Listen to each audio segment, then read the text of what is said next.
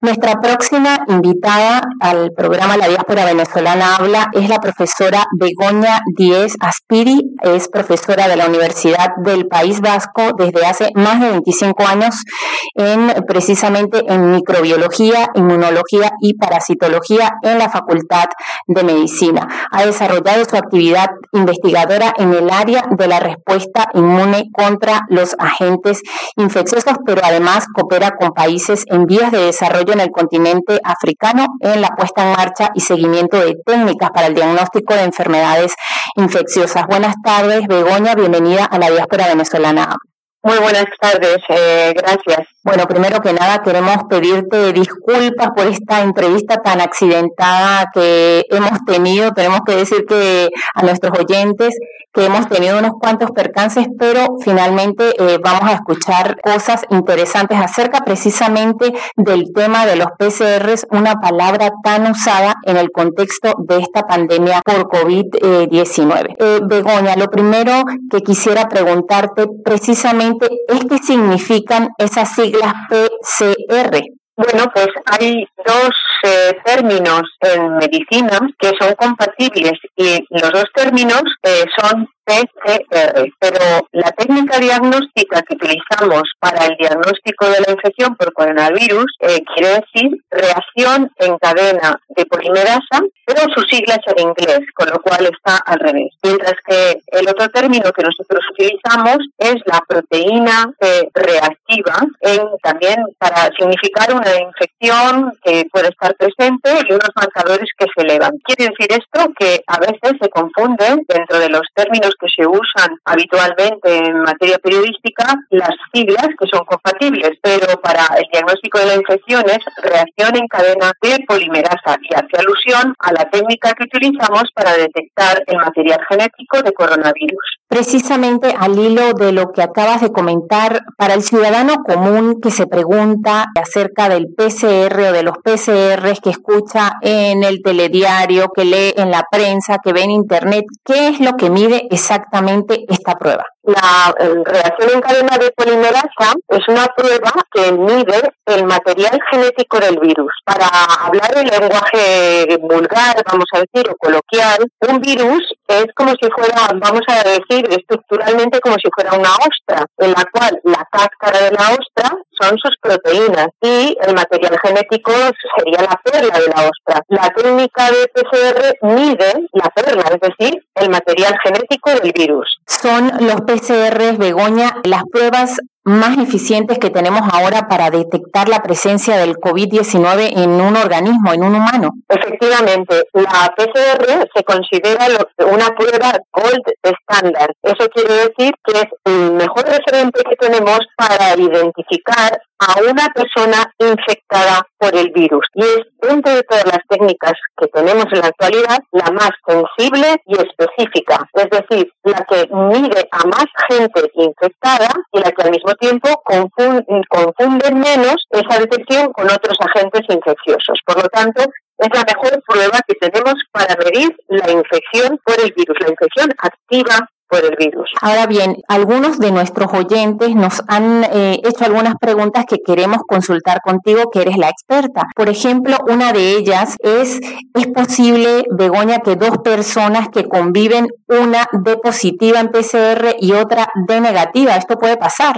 Sí, efectivamente, eso puede pasar y pasa. La capacidad para infectarnos cada persona es uno de los aspectos que tenemos todavía por descubrir frente a este virus SARS-2 que efectivamente no conocemos en profundidad. Es decir, puede que las personas convivientes mantengan unas medidas de seguridad mucho más eficaces y estén mucho más atentos a esas medidas para evitar su infección, pero también es posible, y aún no lo sabemos, que algunas personas seamos, por factores desconocidos, más resistentes a ser infectados por el propio virus. Por lo tanto, no es solamente posible, sino que además ocurre mucho en los medios familiares. También otra pregunta, otra inquietud que nos han planteado es la existencia, por ejemplo, la gente se pregunta cuando vamos a un llamado masivo para hacernos PCRs porque algún bar, por ejemplo, el caso de Tolosa que hablamos en el preludio de esta entrevista, hicieron un llamado al frontón del pueblo.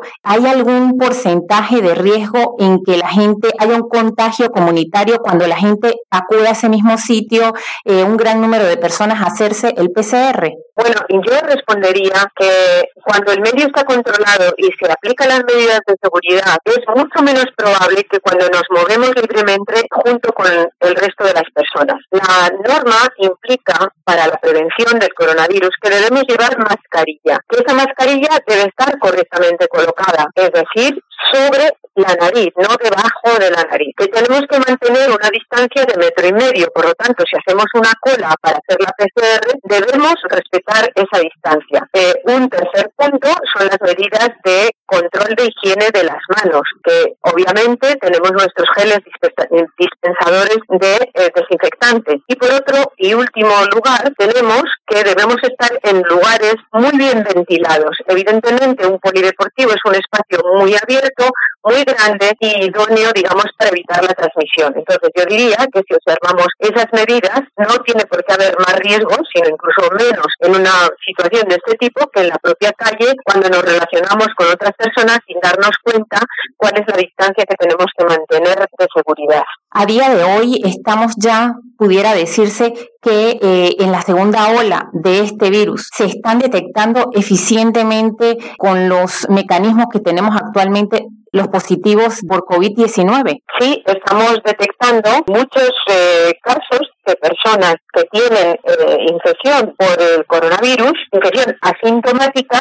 y también estamos detectando muchas personas que sufren la enfermedad llamada COVID-19. Entonces, las técnicas de detección actuales y el rastreo de contactos nos están permitiendo detectar a muchas personas que poseen el virus y por lo tanto son infecciosas, aunque ellos no sufren la enfermedad, al tiempo que también personas sintomáticas y enfermas pueden ser detectables. Lo que añadimos en ese momento al rastreo de contactos es la capacidad de aumentar nuestra detección de personas que teniendo el virus no sufren la enfermedad o la sufren de una forma muy leve que nos pase de forma inaparente, pero que puedan seguir infectando a los demás. Usted, como dijimos en el preludio de esta entrevista, es microbióloga y queríamos preguntarle si hay alguna diferencia entre el virus que salió de Wuhan y el que tenemos en España actualmente. Realmente hay unas pequeñas variantes en los virus que circulan en este momento en Europa. Es verdad que se han generado nuevas variantes porque el virus muta. Tenemos la suerte de que el virus muta a mucha menos velocidad que otros virus que tienen características similares de su material genético. Pero lo cierto es que por el momento podemos sentirnos afortunados porque esas variantes mutacionales no parecen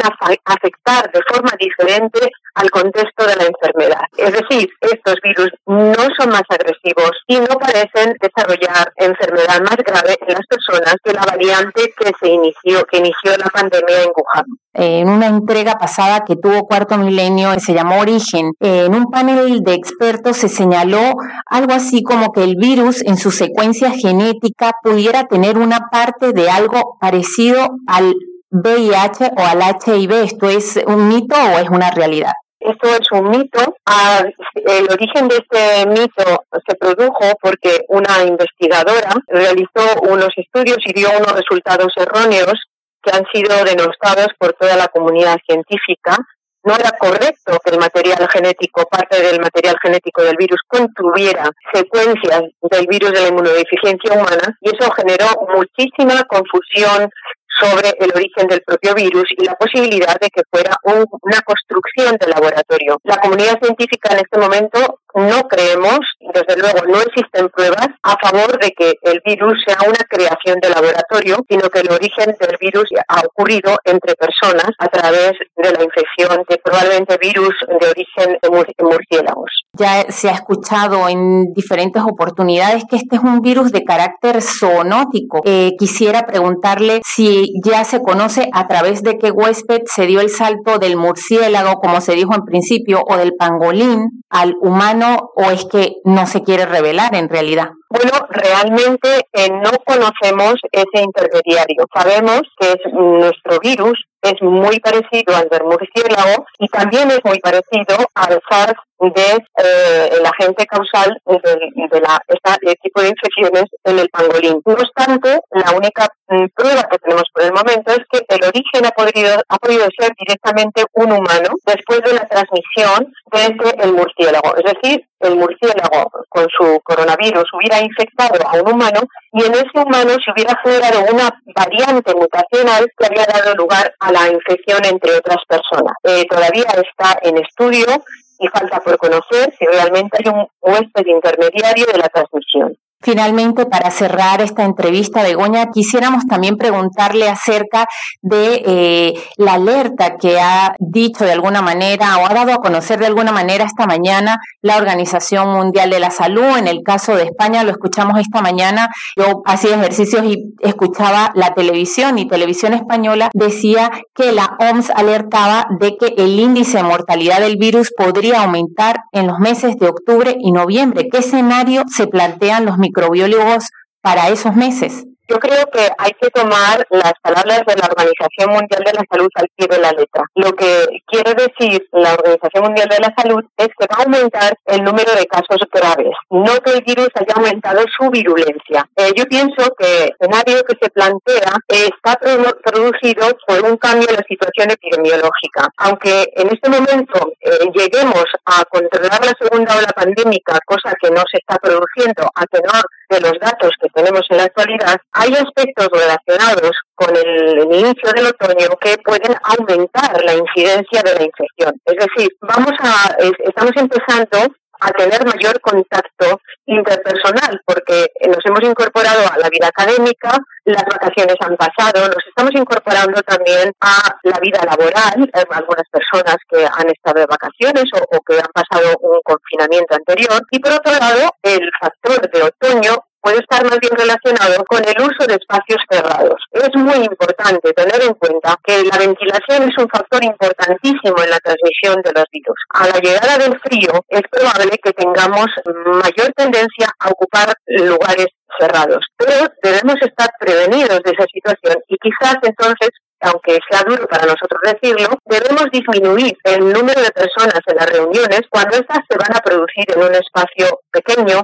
y en un espacio mal ventilado. Entonces pienso que la prevención de la Organización Mundial de la Salud viene derivada de esta posibilidad de aumentar el número de infecciones. Ahora sí, para cerrar esta entrevista, quisiéramos saber también acerca de unas pruebas de saliva que probablemente empiecen a ponerse en escena, digámoslo de alguna manera, próximo mes de octubre. Esa prueba sería más efectiva, se habla de que en 15 minutos se pudiera detectar, por ejemplo, la presencia del virus en una persona. ¿Es más efectiva que el bastoncillo del PCR o cuál es su opinión al respecto? Las pruebas basadas en la detección de la saliva son de gran interés porque la toma de la muestra es realmente muy sencilla y eso podría facilitar que quizás cada uno de nosotros pudiéramos tomar nuestras propias muestras. Las pruebas en las que se basan estos test miden, en este caso, no el material genético del virus, sino, como decíamos antes, sus proteínas, es decir, la cáscara del virus. Pero tenemos que conocer que no tiene tanta sensibilidad ni especificidad como tiene la PCR. Por lo tanto, su uso